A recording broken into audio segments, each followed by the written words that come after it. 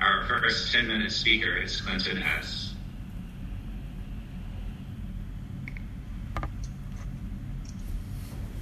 Hi, my name is Clinton. I'm a recovered alcoholic. And I'm so grateful to be here. Thank you so much for asking me to speak, Pierre. It's such an honor and a pleasure to speak in my home group amongst all of you who are a big, huge part of my 2.0 recovery in this process. My sobriety date is February 21st, 1994. I have a sponsor. I sponsor people. I take people through this book. This is the big book of Alcoholics Anonymous. If you don't know what it is, I started out with the little tiny one. As I got older, I used the bigger one now. It's easier for me to read and go through. When I first came to AA, I was 24 years old. I wasn't sure if I was an alcoholic or not, but I was told to just keep coming. I knew there was something wrong with me. I didn't know what it was. I wasn't sure if it was alcohol or not, or what it was. But as I kept coming to meetings, and I walked into one meeting, and there was a guy standing at the door who had actually a big book in his hand. And he gave me his phone number, and he told me that he went through this book and that it saved his life. And he suggested I do the same. So I agreed to sit down with him and go through the book with him. And my experience of the last 27 years of reading this book over and over and over again, the repetition of reading this book and having not only a spiritual experience, but having many, many spiritual experiences that are still happening in my life because of reading this book with somebody. And then reading it with him reading it to me, and then me reading it with other people has completely changed my life. I am not the same person that walked in these doors 27 years ago. And that's because of the people that were here before me who gave me this information and taught me to read this book over and over and over again. And it used to really bother me when people said they were recovered because I didn't understand what they were saying. Today I understand it. I'm not cured of alcoholism. This has not gone away. But what has happened is I don't have any symptoms of alcoholism today. I don't suffer from the same things that I used to suffer from. I don't have the obsession to drink anymore. That is an amazing miracle that has happened in my life. And it's because of the men that came before me, men and women who came before me and who taught me how to live this life without a drink. And I didn't think that was possible. I really didn't think that I could have a life without alcohol. I thought that was going to be the rest of my life, So I love this book, and I'm going to refer to it a lot in the little bit of time that I do have. So the book opens up with how many thousands of men and women have recovered from alcoholism, hence the recovered. There were others who were before me who got recovered from this disease and who passed this on to me, who knew, who were armed with the facts about this disease and could show me what I was doing to myself and what I was doing to other people. And that there is a solution. Now, the solution was not what I wanted to hear when I first came here. The solution is God. If you don't like hearing that, I'm sorry, but that is the solution. You can call it whatever you want. Universe, energy, higher power, God. I choose to call it God. I love also the universe because I feel the energy of the universe, and that is what I go to in my place, and that helps me to be a better person every day. So anyway, I just want to really quick go to, if you have your book, you can come with me. And if you don't have a book, I suggest you get one. Pages 24 and 25. It's very simple. It's laid out so simply. Page 24 tells me about the problem. Page 25 tells me what the solution is. There are facts. The fact is that most alcoholics, for some reason yet obscure, have lost the power of choice in drink. Our so-called willpower becomes practically non-existent. We are unable at certain times to bring into a consciousness with sufficient force the memory of the suffering and humiliation of even a week or a month ago. We are without the defense against the first drink. If you understand what I just read to you, then you have the problem. So if you understand exactly what I just said to you is you, and you're feeling that way, there is a solution. And it's exactly right on the opposite page, on page 25. And it's laid out so simply. I'm sorry. 5 minutes. That's how fast this goes. There is a solution. Almost none of us like the self-searching, the leveling of our pride, the confession of our shortcomings, which the process requires for its successful consummation. But we saw that it really worked in others. This is what I saw. I saw that there was something about these people that I was seeing. Pick up the simple kit of spiritual tools laid at our feet. If you get a sponsor, the sponsor will help you get these tools laid at your feet. They're very simple. This is for everybody. This is what I was told.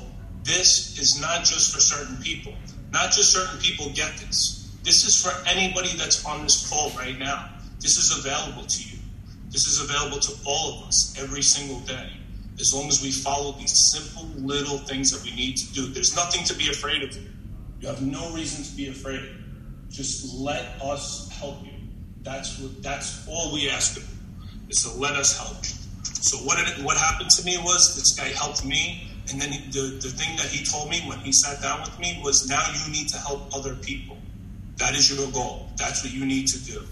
And what I love about the book is that it's really simply laid out. Again, in working with others, it's 15 exact things to do to help other people. It gives you the specific directions on how to help other people.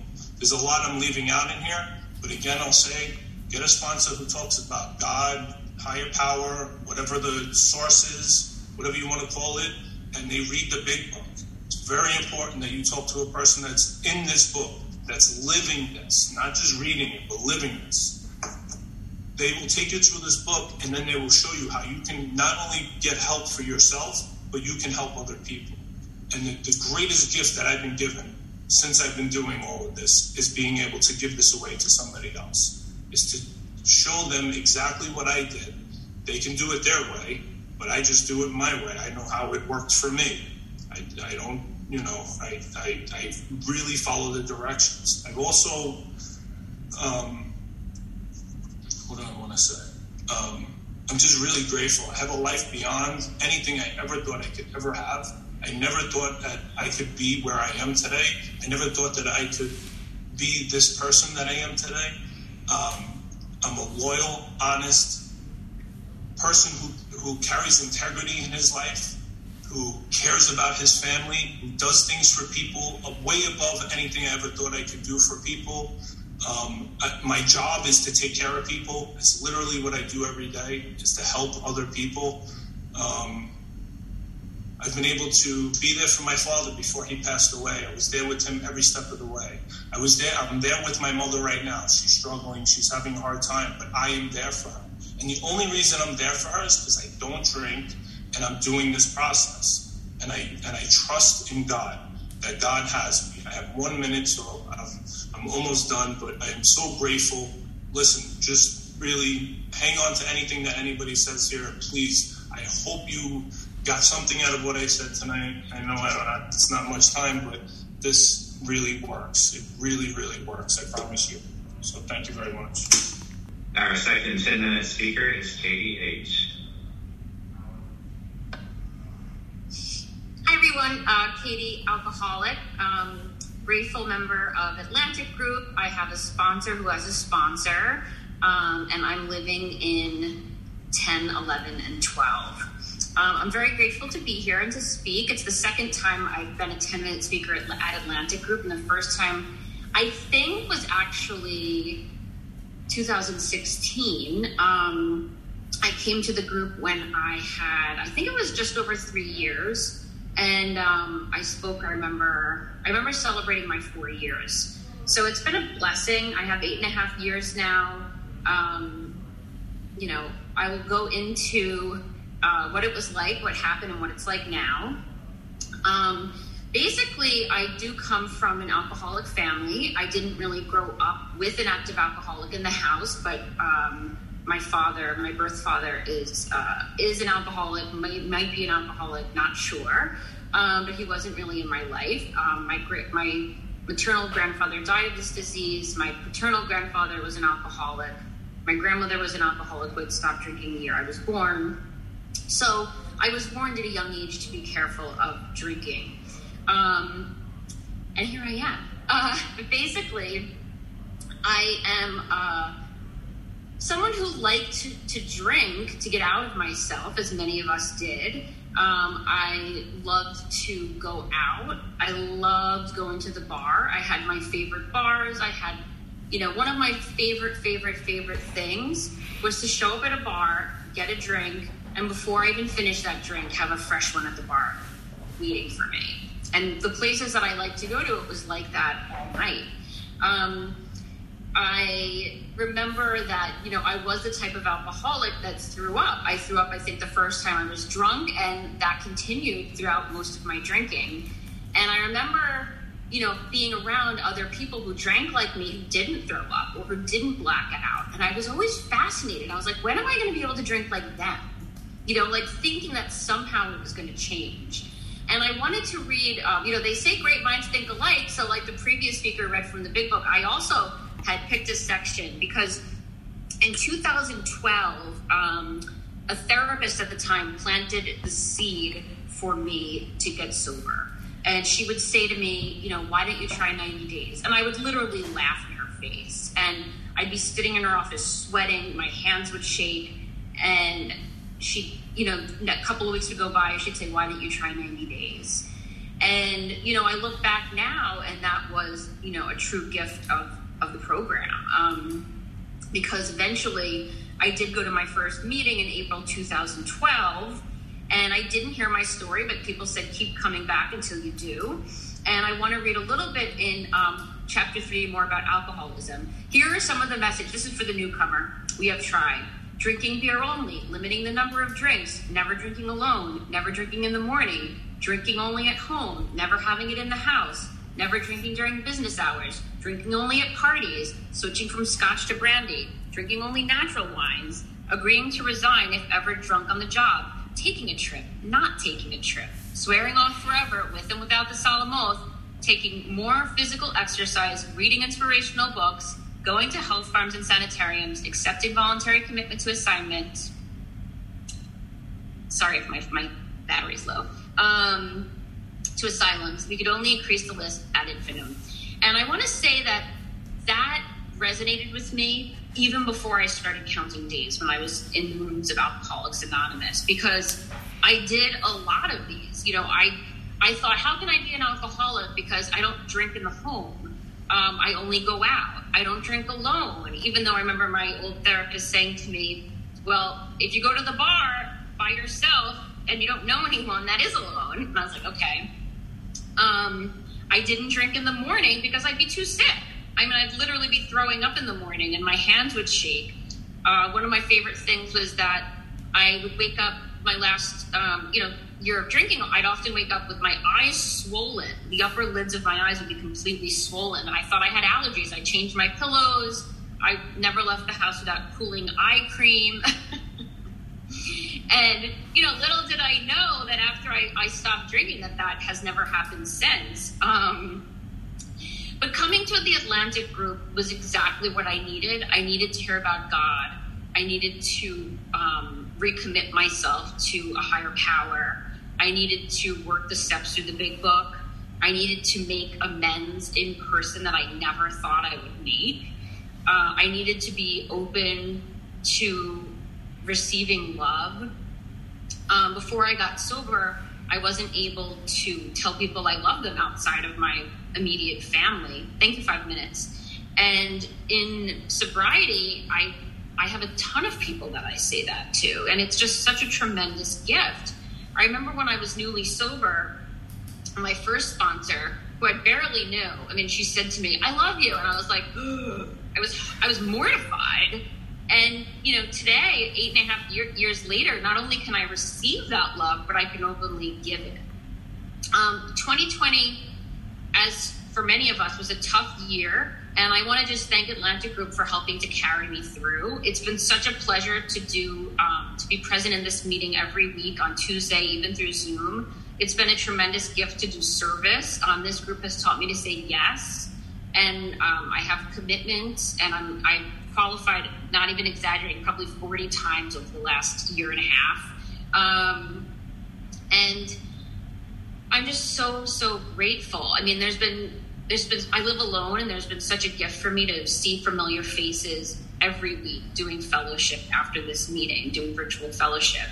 And last year was a tough year for me. I had a breakup, and I had my longest relationship in sobriety, and I had a breakup, and it brought me to my knees. It brought me to my knees, and I did not drink alcohol. I did not take any other substances. And I'm very, very grateful. Also, my maternal grandmother passed away. I lived with her till I was 26 years old. And she was a tough person, but also carried me a lot, through most of my life. And she worried about me when I was drinking, and I'm grateful that I was able to make an amends to her. And it was a simple amends. It was the amends that saying, you don't have to worry about me anymore, because when I first got sober, I remember walking late at night, and the first thought I had was, am I walking straight? And I invented the term of the phantom drunk, because I had been so used to wobbling around that my body remembered what that was like, even in sobriety. Am I walking straight? Can the person behind me tell if I'm drunk? Well, I wasn't. I was completely sober. And I'm so grateful that I don't have to live that way anymore. That today, my life is completely different. And while it's not perfect, it's definitely a long, slow recovery. And that's something I've been actually thinking about a lot lately, because when I first got sober, I wanted everything to be done at the snap of my fingers. And obviously that was not the case. I mean, it feels slow to me. I'm still waiting on some of those 9th step promises, but I know that it's not my timing, it's God's timing. And I'm extremely grateful that I can, even in the hard days where I don't want to do anything, I can, log into a meeting or go to a meeting in person and, make phone calls, talk to my sponsor. There's so many different things that I can do now and tools that I have. And, in this last year, after I had this heartbreak and the sadness of loss, I committed to doing daily yoga. And that's something I never would have done. And then more recently, I've started doing these bike rides. And I've done, 25 miles twice a week, since early July, or 30 miles. And, it's been such a gift, because my body is showing up for me in ways that I never thought it would. Because as I mentioned, 8.5 years ago, I was, throwing up almost daily. I was hugging that toilet, and I would write in my cell phone calendar, last day of drinking. Thank you, 1 minute. Last day of drinking, and it never was until it was. So I'm just so grateful to be sober today, to be perfectly imperfect, and to be speaking with all of you. Thank you. It's Gordon. Good evening, everyone. My name is Gordon. I'm an alcoholic. I'm grateful to be here tonight with all of you, and I want to thank everyone who's doing service here tonight, because the meeting doesn't happen without you. And the importance of service is incredible. I got into service when I first walked in the doors, and it wasn't my choice to do it, but I know it's helped me, and I don't think there's been any time that I didn't have a service position in Alcoholics Anonymous. They give you the vital stats. I've been sober 31 years. I'm 58 years old now, so I've been in AA over half my life. I got to both those ages one day at a time. My home group is the Sunday morning meditation meeting. We used to meet on East 22nd Street and 3rd Avenue. We meet on Zoom, and we just started meeting physically every other week.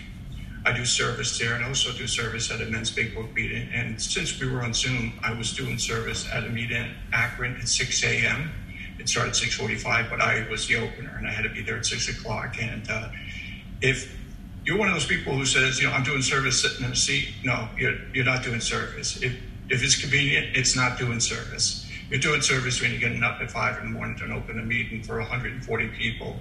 And you're listening to 150 people, 140 people all yelling at 6:45 before they shut everything down. And that's real service. And they used to read the 24-hour book there. But it exposed me for a different type of AA, because I was not into that book particularly. But it got me into it. I didn't like some of the religious aspects of it, but it helped me immensely doing that service. And slowly, a while back to the New York meetings, and I'm grateful to be here. Thank you, Deborah, for asking me to speak. As I said, this is over 31 years, and what I do on a daily basis is I do a written 10-step every day. It was something that Kevin Heaney taught me many years ago to do, and all I do is list down my daily activities. And all those 12 activities I do every day are things to see what I'm doing and what I'm not doing. And it's just things that moving in the direction of God. But also there's emotional disturbances, and I don't have those disturbances like I used to anymore because I have a solution now to all of my problems here. And usually right after that, I list all my fears and then ask the real big question: how would I act if I didn't have the fear? What would I do? And it asks me to list my assets, my liabilities, but part of that 10-step too is listing 3 kind of acts I do every single day. And they're not for me, they're for other people, and I don't disclose them to other people.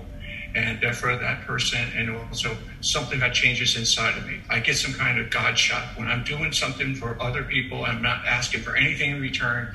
And sometimes I just overlook it, and I do more than 3. And I don't just record stuff because there's something that happens inside me, and I don't know what it is. It just feels good. I practice prayer and meditation, and I understood today that when I was not brought up religion, but I was anti-religious. Religion is when man talks to man about God, and I understand that spirituality is when man talks to man or woman talks to woman about God.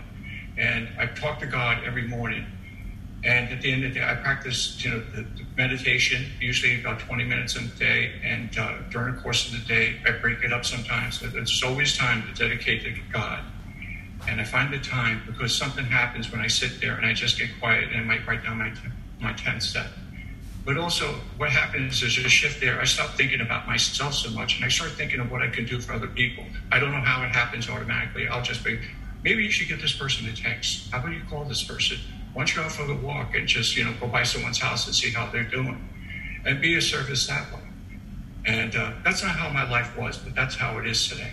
I sponsor men. I have a sponsor, and I'm grateful to Alcoholics Anonymous. I have a life today.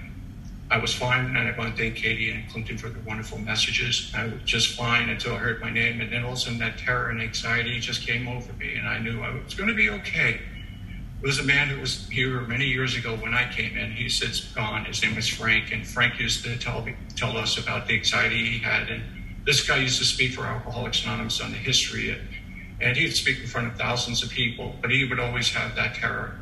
And he told me about the secret. And the secret's just 4 little things. Begin where you are, step out in faith, do the best you can gracefully, and expect God to help.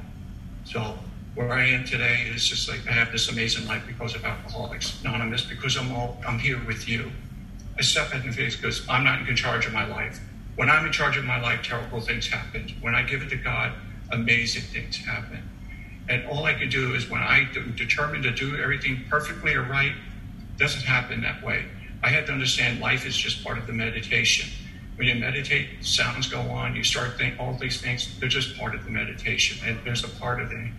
And I will be okay. And that's the hardest thing for me to believe today, that I'm going to be okay. And we're all going to be okay.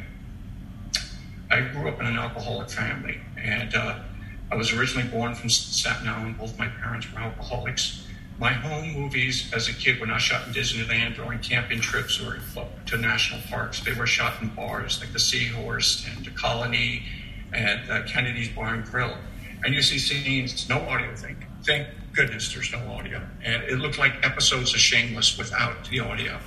And here I am in the bar. Everything's yellow from the nicotine and from the age.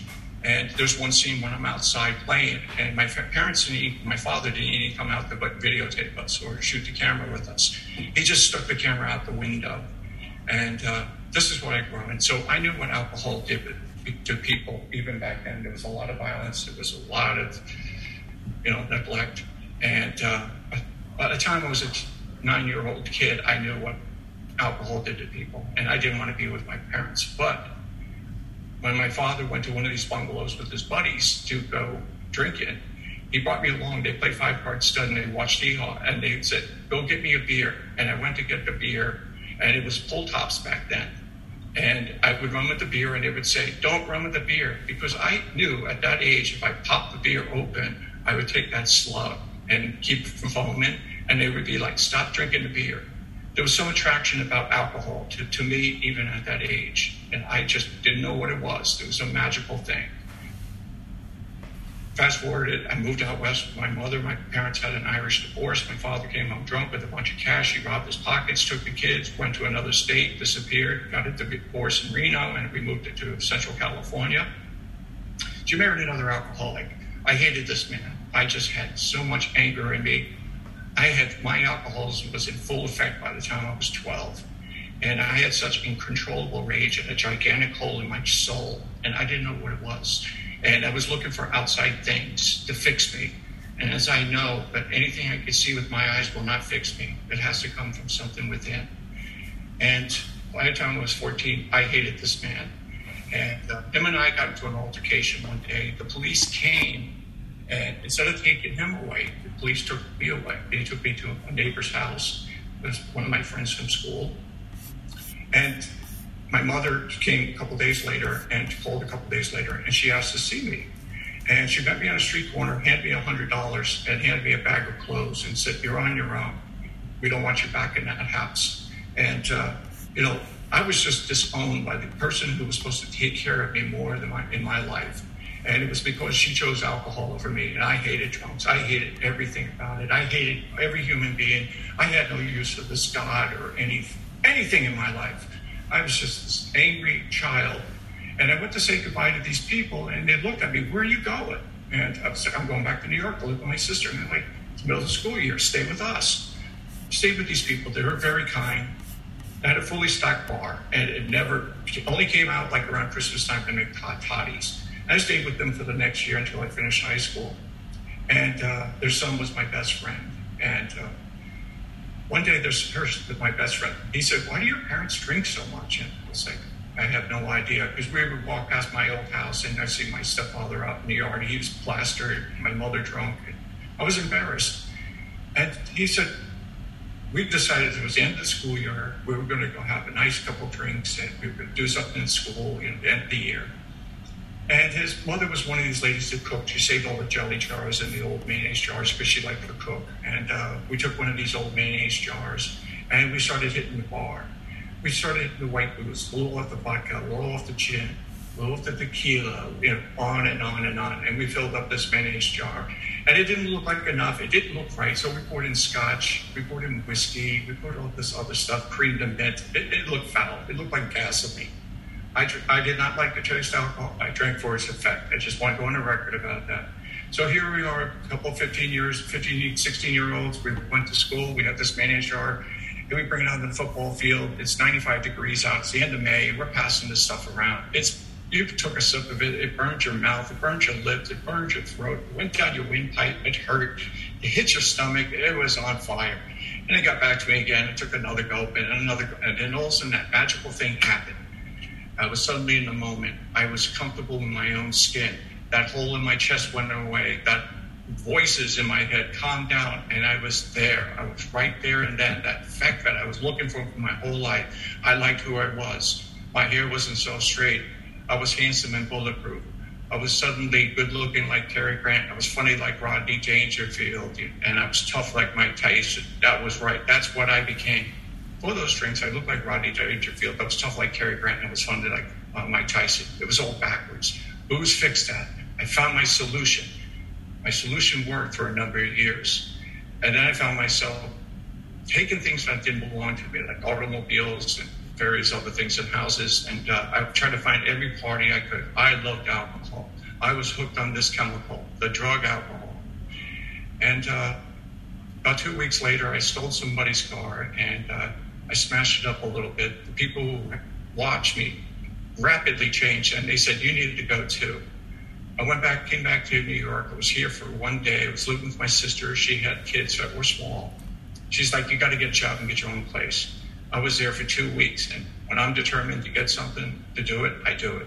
Got a job in a restaurant, 17 years old. I'm working with people much older than me, and they were showing me New York City in the early 80s, and it was fun. The new wave stuff was out, punk music was around, and they would take me to bars in lower Manhattan, and I had no business being in these neighborhoods. And suddenly one day I woke up, I was probably 19 years old, and that day had not gone by, but I didn't put something in my body, alcohol or something else, just to get out of me. And people noticed a change in me. I was like a wild animal. My favorite drink was the next one. It was never the one in front of me. I was always thinking of where was the next one came from. And things that used to be important to me were less important. And my sister saw the change in me and my boss. And here I am, I'm a full-blown alcoholic at the age of 19. And my boss, instead of firing me, he said he thought maybe there was something worth saving. And him and my sister arranged for me to go into a detox at Coney Island at 19. I went because I was afraid to get kicked out of our house, and then also because I had lost my apartment and I didn't want to lose my job. And I went. I heard the message of Alcoholics Anonymous for the first time at the age of 19. I was surrounded with people twice my age, all wishing to be in my shoes, to have a chance to do it over again. But I already had reservations. The moment I got out of there, I was just going to go back to what I was doing because I'm 19 years old. I could stop later. I hadn't got arrested. I hadn't got arrested. I hadn't got in a car accident. I didn't lose apartments. Yeah, I did. I lose an apartment. But I had all these things still that I could hold on to and say, hey, I'm not an alcoholic. But throughout my drinking, I always had this one guy. I used to work on a job with him. His name was Ray. We used to call him Bebo. Bebo had a glass eye, and he used to tell us all these stories about how he's lost his eye in a bar fight to a bunch of Hells Angels in the Lower East Side. And the story always changed.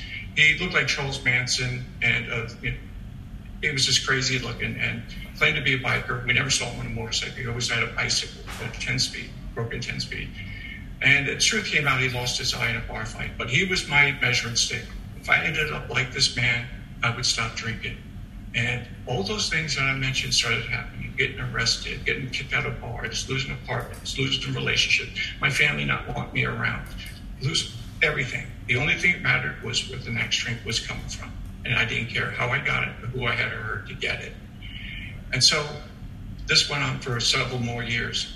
I was 21 years old, working construction, building houses on Staten Island. I swear I don't know how any of these houses are still standing because most of the guys I worked with were Scandinavian, Norwegian, and these guys were heavy hitters.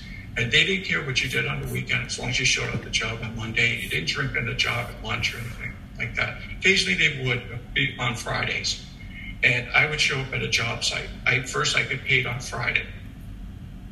Bad thing, paying on Friday. You're not going to see me on Saturday. I get $2,100 cash and maybe a paycheck. I would go to a place called Kelly's Pub or go to PJ's Pub. But first I had to go to the check cashing place, cash the check.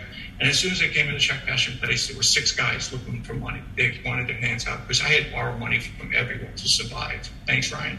And so I would go to PJ's and I put a 20 on the bar, but the thing I would do with all the cash, I put in this pocket, wallet and boot and stuff. And then next thing you know, it was midnight. And then we started playing in the rest of the night. And then we'd get kicked out of PJ's, we'd go to Kelly's. We go to Kelly's and you sit there and the lights go on at 4:30. They say last call, you order 6 latte grapefruits. And it was just madness. And you would leave the bar and the sun would be coming up. The garbage trucks would go by. The newspaper trucks would go by. The birds were chirping. And you had this brilliant idea to go back to work. And you were to work on a Saturday. And bad idea. Because you showed up at the job and you're in the hot sun, bulldozers and noise, and all this stuff is going on at the construction site. And it's just terrible. And the hangover starts coming to you from the beating sun. And you're just saying, suddenly you believe in God. You're like, God, please just get me out of this. I swear I won't do this again. I just want to go home and rest.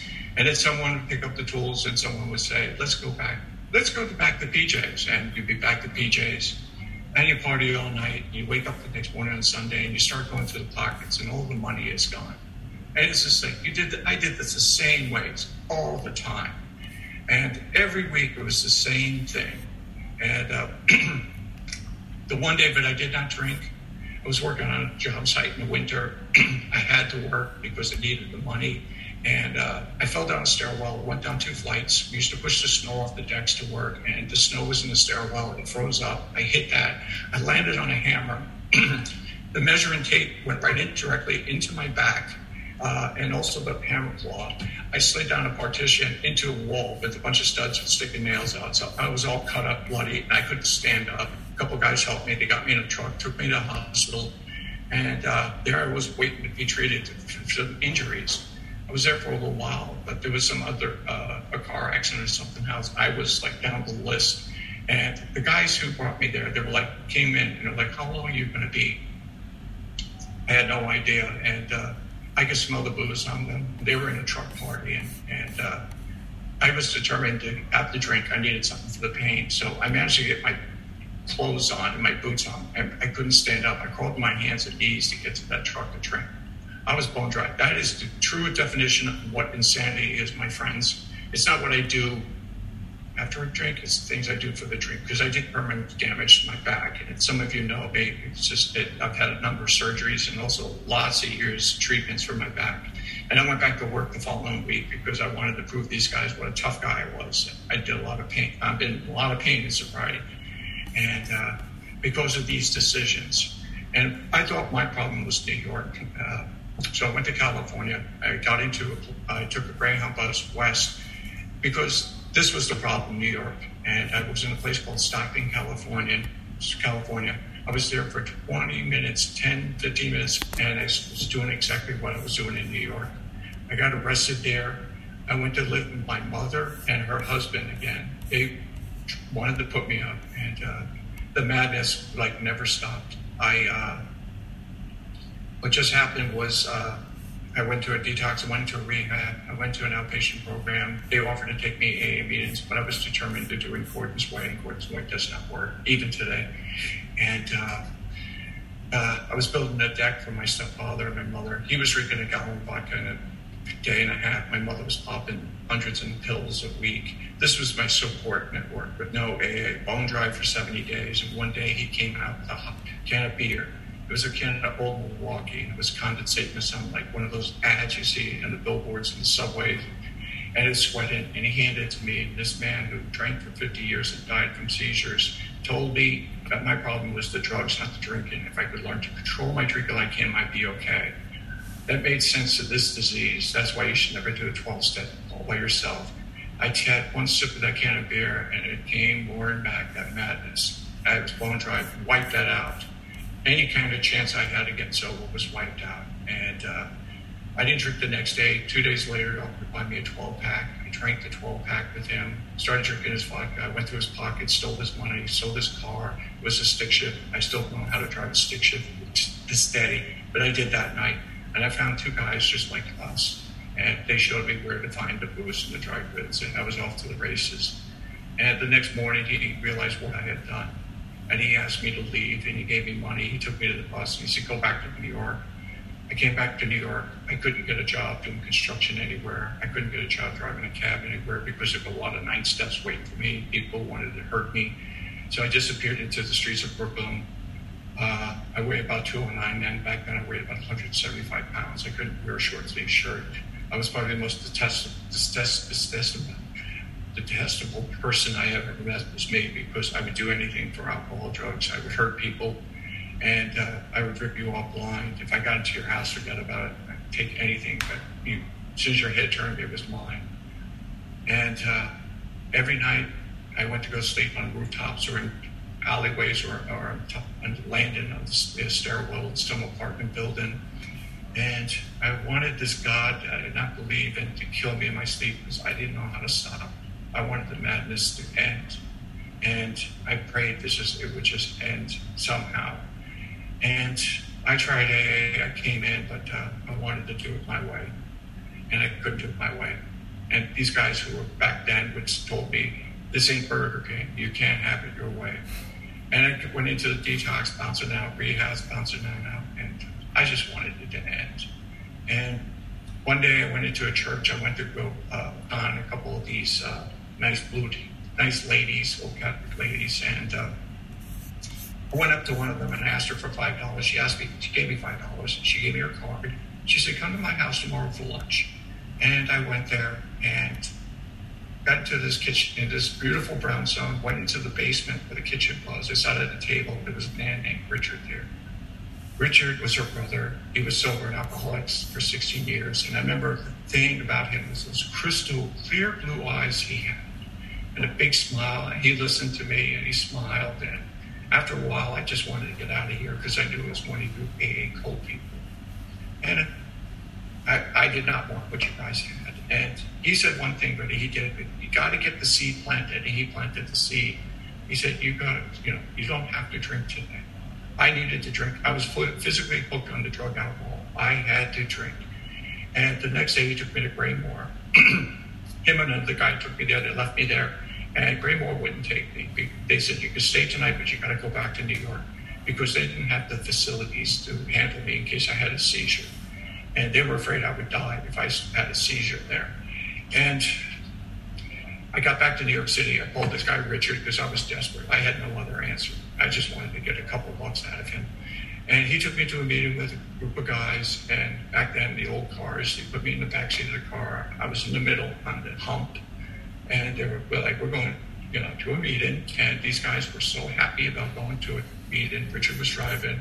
And guys would say, Gordon, how much time do you have? And I just ignore them, give them the cold shoulder. And at every light, I wanted to jump out because these guys were delighted about being in AA. I hated them.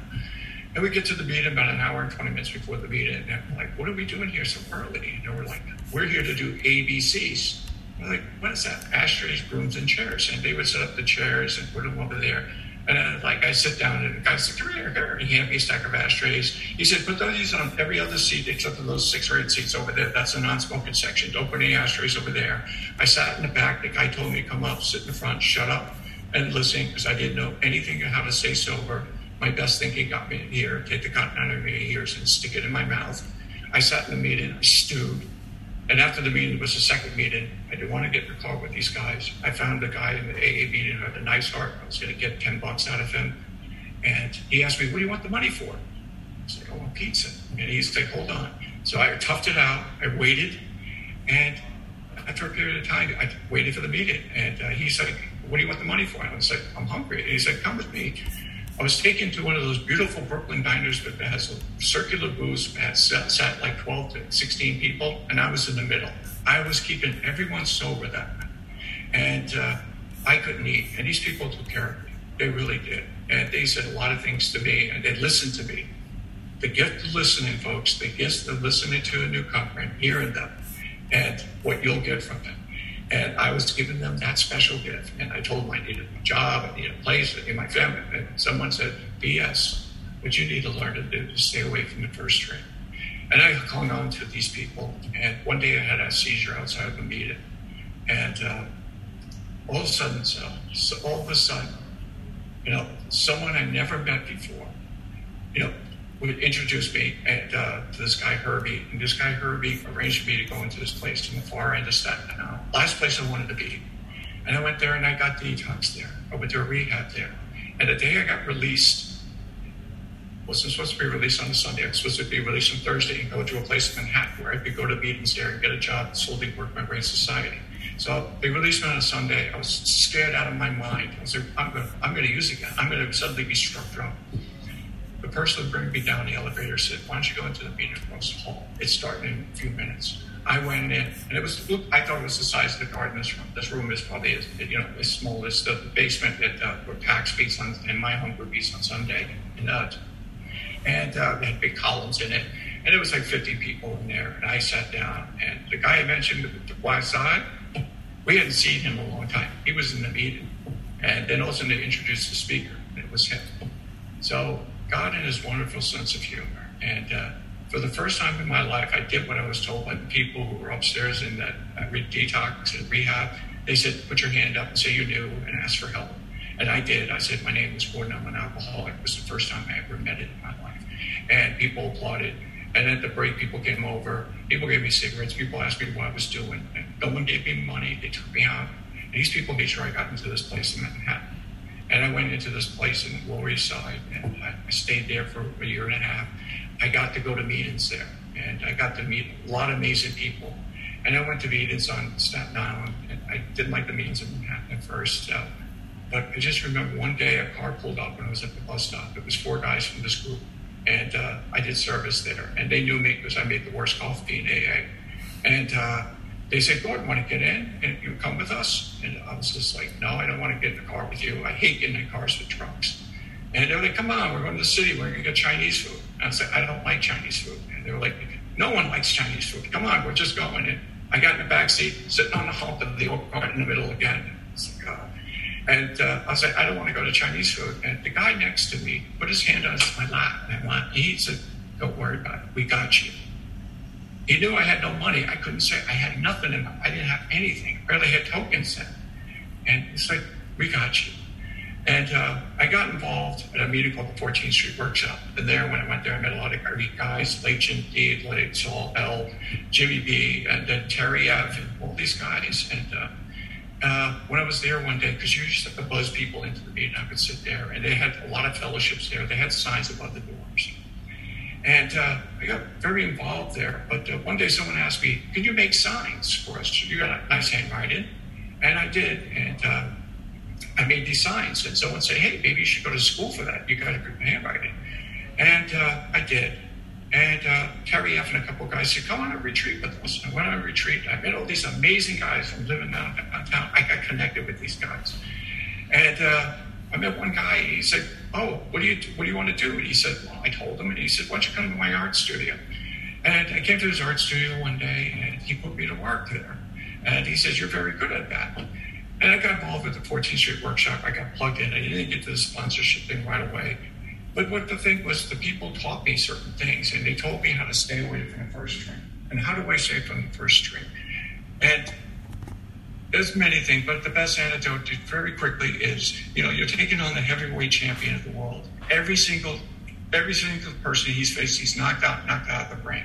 And you can rethink this all you want. The only way you can beat this guy is don't get into the ring. And that made sense to me. I won't get in the ring with this guy. And they told me, if you don't pick up the first string, you won't jump. You make a meeting a day for the first 90 days. If you don't like what we have, there's the door. Your misery can be refunded. You get active, you do service, and you don't say no when it comes to service. You get involved. You get sponsor. A sponsor, the acronym for a sponsor, is a sober person offering newcomers suggestions on recovery. It's not a mommy, it's not a daddy, it's not a guru, it's nothing like that. It's not a higher power. It's another drug who's telling you to give you the message. It's a guide to Alcoholics Anonymous. If it doesn't work out, you can find another person. Here are the slogans right behind me, on my shoulder here. You get involved. You use the steps, and you read this book. You have someone take you this book. I met a man early on. He's Ralph W. Great man. I loved him dearly, but something wasn't connected when we were taking it. He never read the big book with me. I was told by Terry F and a bunch of guys, I'm doing service at this meeting at the 14th Street Workshop. I'm going uptown to find out the speakers. I went up to a meeting uptown, and it was called the Church of the Epiphany. It was called In the Beginning. And I met a man there. His name was Bob. He took me through the book. He asked me what my sponsor was doing with me. And he said, I'm doing this book with him. And he said, not the big book. And he said, well, he told me to go read the stories. And he said, he's not reading with you. And I said, yes. And then all of a sudden, next thing, he said, things started changing for me. Miraculous things happened to me. And he was my sponsor. But the one thing I loved about him, he would say, Gordon, I'd call him and say, Bob, I'm angry and I don't know why. And he would say, if you don't know why you're angry, why stay angry? And he would say, I don't know is a wonderful place to be. And what I don't know is a wonderful place to be. And it just takes me out of the equation altogether.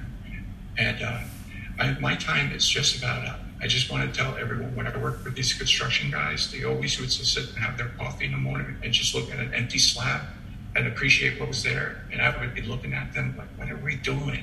And they were like, where is your spirit? Because this foundation was built. Well, I learned a foundation here in Alcoholics Anonymous, and I found my spirit here with every single one of you. Thank you for listening.